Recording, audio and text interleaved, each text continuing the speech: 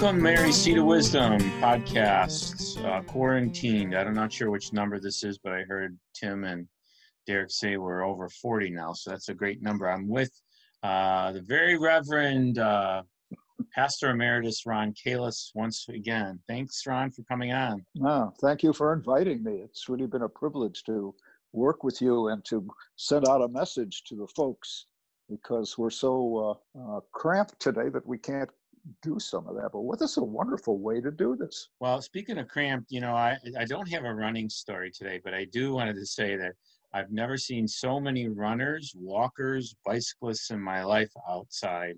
In my experience out on the trails and in the neighborhood. But I do have one word: any bicyclist, please wear a helmet. I'm going to be out there. Maybe I'm going to start a new mission of making sure all bicyclists are wearing helmets. But it's great to be outside. But, one of the things I wanted to talk about today kind of leads into my really discussion I wanted to bring up with you, Ron. We talked about this last week. I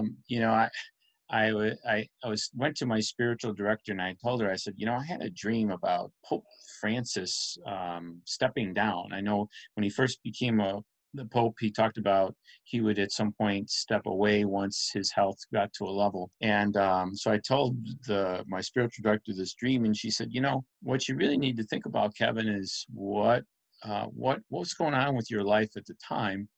And I quickly reflected on it, and I realized I saw the Pope walking in an empty church with a few of concelebrants, and he was kind of walking very gingerly. And it gave me pause to think of that dream, which leads me to today's dreamer, famous dreamer, Saint Joseph, the worker. Joseph followed the dreams or the Holy Spirit that was sent to him.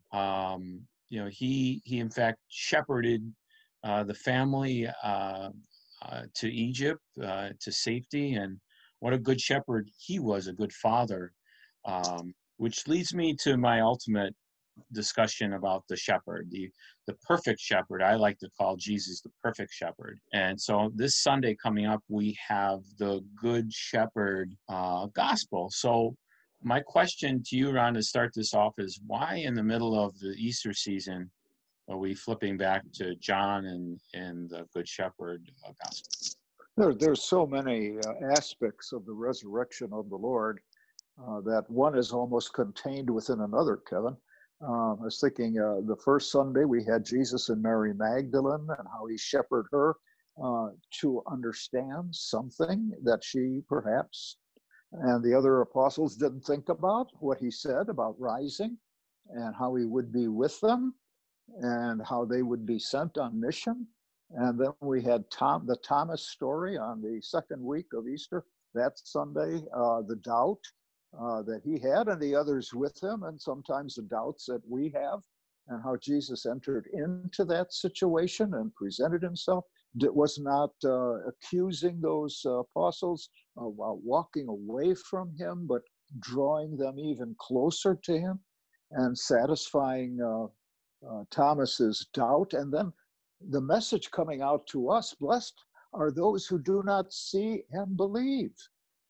What a wonderful message that is for us. And so this week, then the following week was the disciples on the road to Emmaus, and they're struggling trying to understand this, and who's accompanying them. They don't see him right away. They don't understand this person, but he opens the scriptures to them to see that the Messiah had to suffer. So in each of these weeks of Easter, the image of the shepherd is present. So now it comes out in full display on this fourth Sunday of Easter, where we have that notion of the shepherd guarding that flock of his against marauders, that no one enters except by the proper gate. No one jumps over the wall. Beautiful images, I think, about Jesus is present to us. And we have that in the Old Testament too. It's there. I checked the other day in a concordance, and I came up with about 30 references in both Testaments where the image of a shepherd was present. And it was there in those early catacombs. You probably remember that, Kevin. Yep. Those pictures or depictions of Jesus on the walls of the catacombs with the lamb around his neck, guiding, caring. So all those images are there. It just took a little while to bring them all out. I think it's interesting that, a lot of things you mentioned is really about providing comfort. So, as we know, coming up in the gospel readings, we'll come to the ascension of Jesus, and now we're left with the disciples as being the shepherds. Jesus instructs them and tells them to go out and shepherd them. And I think of the comfort that the disciples then were responsible for. You said, like we just had the Emmaus reading, of walking with people, of the comfort of walking with people. And as pastors do, pastors, that imagery lines up with being a shepherd, right? You, as a previous pastor, were required to shepherd people in all sorts of, in their joys and in their sorrows, right, Ron? Right. Yeah, and I think that continues even though you're retired. We still have opportunities to minister to folks. And those disciples were charged with the Spirit before all that could happen. And so were we in our baptism, and then increased in our confirmation. And maybe we forget that. But that power was given to us too. And so we're seeing a lot of that today, Kevin, I think, in the way that people are reaching out and being there for one another. From the folks who have to deal with what's going on in their homes with maybe 3 or 4 kids there underfoot, shepherding on that level, and then going beyond that to family, friends. Then we get out to the medical people who are also doing that, to people in the stores. My goodness, and I think you shared with me the other day some of your own experiences in being a shepherd. Maybe you like to talk about that a bit. Yeah, one of the things I've been very blessed and fortunate since I left my company in February, so I'm not working, and I've been very fortunate to be able to volunteer at Catholic Charities on LaSalle Street and one in Des Plaines. And what I've been blessed with is other volunteers who themselves are going through struggles. Met one woman who works in the restaurant industry. She is out of a job. She doesn't know how she's going to pay her rent, but yet here she is volunteering at the food pantry. Met a mother of 2 in Des Plaines handing out hot meals. She has a daughter of 8, and she has a son who is 5, who has physical and mental disabilities. And here is this mom of 2 delivering hot meals. So what I was certainly blessed by were the other volunteers who were shepherding people beyond their, beyond their means, but looking outside even of their own current situation and continuing to assist others. And Kevin, when we talk about that, we get back to that podcast we did a couple of weeks ago about how God brings out the good in situations which we perceive as difficult or evil. How can a good God allow this evil pandemic to scourge the earth? Well, we talked about freedom there and God's respect for our freedom. And it's in nature too. But out of all this, remember, we said God will bring good. And now we're seeing some of that in what you just described. I was reading an article about many undocumented people or the dreamers.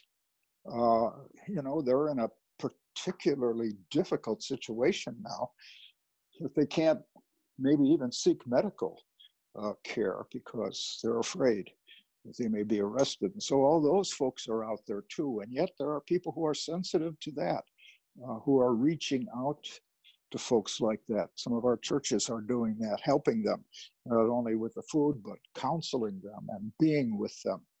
I was talking to somebody in the Archdiocese just today, and they have trained a large group of bereavement ministers to make themselves present in phone calls and other things to folks who are seeking help and assistance, or just a friendly voice and an ear to hear them.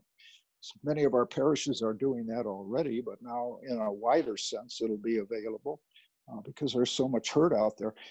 And over and above the notion of health and food, because people are brought together now, we have, sadly, incidents of domestic violence that are going on too. So there's much that needs to be shepherded out there today. And I think, there are responses trying to help those folks working through that. It's amazing. Yeah, interestingly, just and it's little things, Ron, like you said, saying thank you in the grocery store, that type of thing. Or, you hear people now saying to each other, be safe. I think it's part of, especially as Catholics and as Christians, we really need to make sure that we are going above and beyond in those type of small gestures. My neighbor rang our doorbell last week, and it's a neighbor we don't talk to a whole lot, just because. And but we say hello to, and they have their grandson living with them, and they handed my wife Giselle a blank poster and said, it's our grandson's birthday next Saturday. Would you mind putting a sign in front of your house?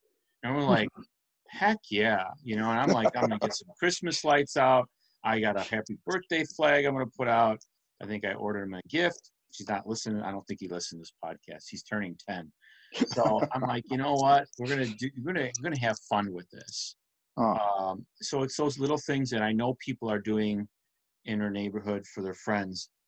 But I want to get back to what's the underlying thing. That's something, again, it sounds like it's totally disconnected, but a lot of young people leaving the church, they say that, almost 25% leave the church before they're the age of 23.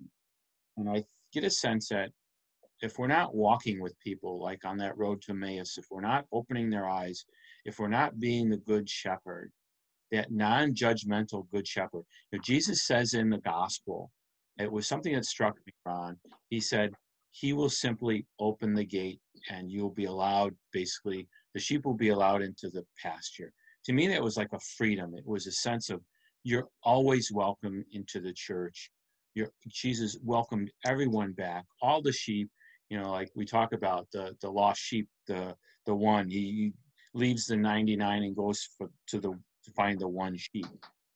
And I think that's true for today, that we have to be non-judgmental to the point where we accept everyone and walk with them. And that may be one of the blessings that's coming out of this. I was struck too by that image of those disciples on the road to Emmaus. They were leaving Jerusalem, giving up. And they meet the stranger on the way, and the stranger, who is Jesus, they don't recognize him at first, opens up so much for them that they never thought about before. And I think if that's another image of what could happen today to folks who maybe have walked away, that the path back comes through being shepherds. And then you discover, where God is in that. And then the community of faith, or the church, begins to make more sense to you than before.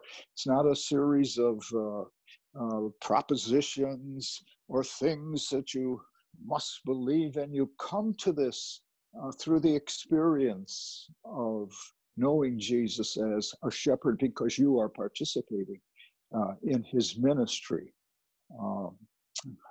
I find that imagery very helpful today, especially for a lot of people maybe in the past have walked away because the church for them was rules and obligations, but maybe never met the shepherd and how that shepherd engages us, and understand that they have the Spirit within them.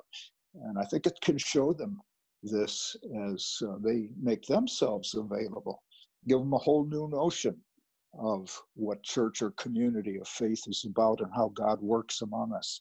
So yeah, it could be a time of great discovery for many of our young people. We pray for that. So we could wrap this up. I kind of want to talk about the responsorial psalm for Sundays. Go out to all the world and tell the good news.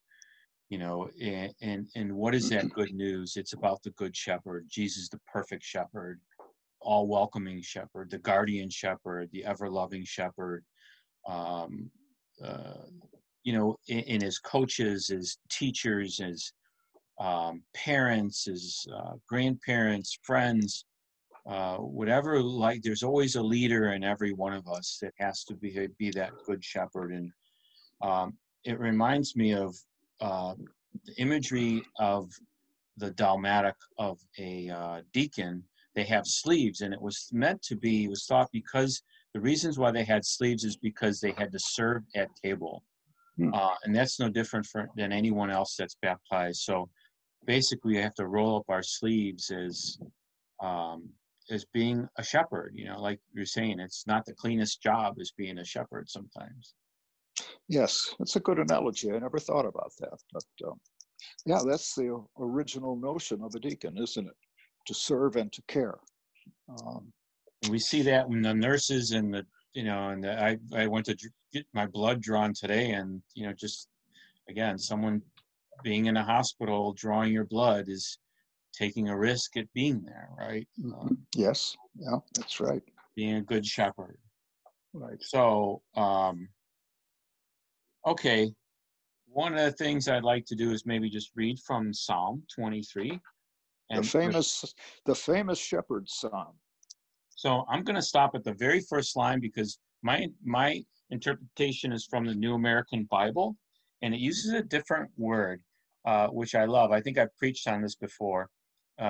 Normally it opens, the Lord is my shepherd, there's nothing I want.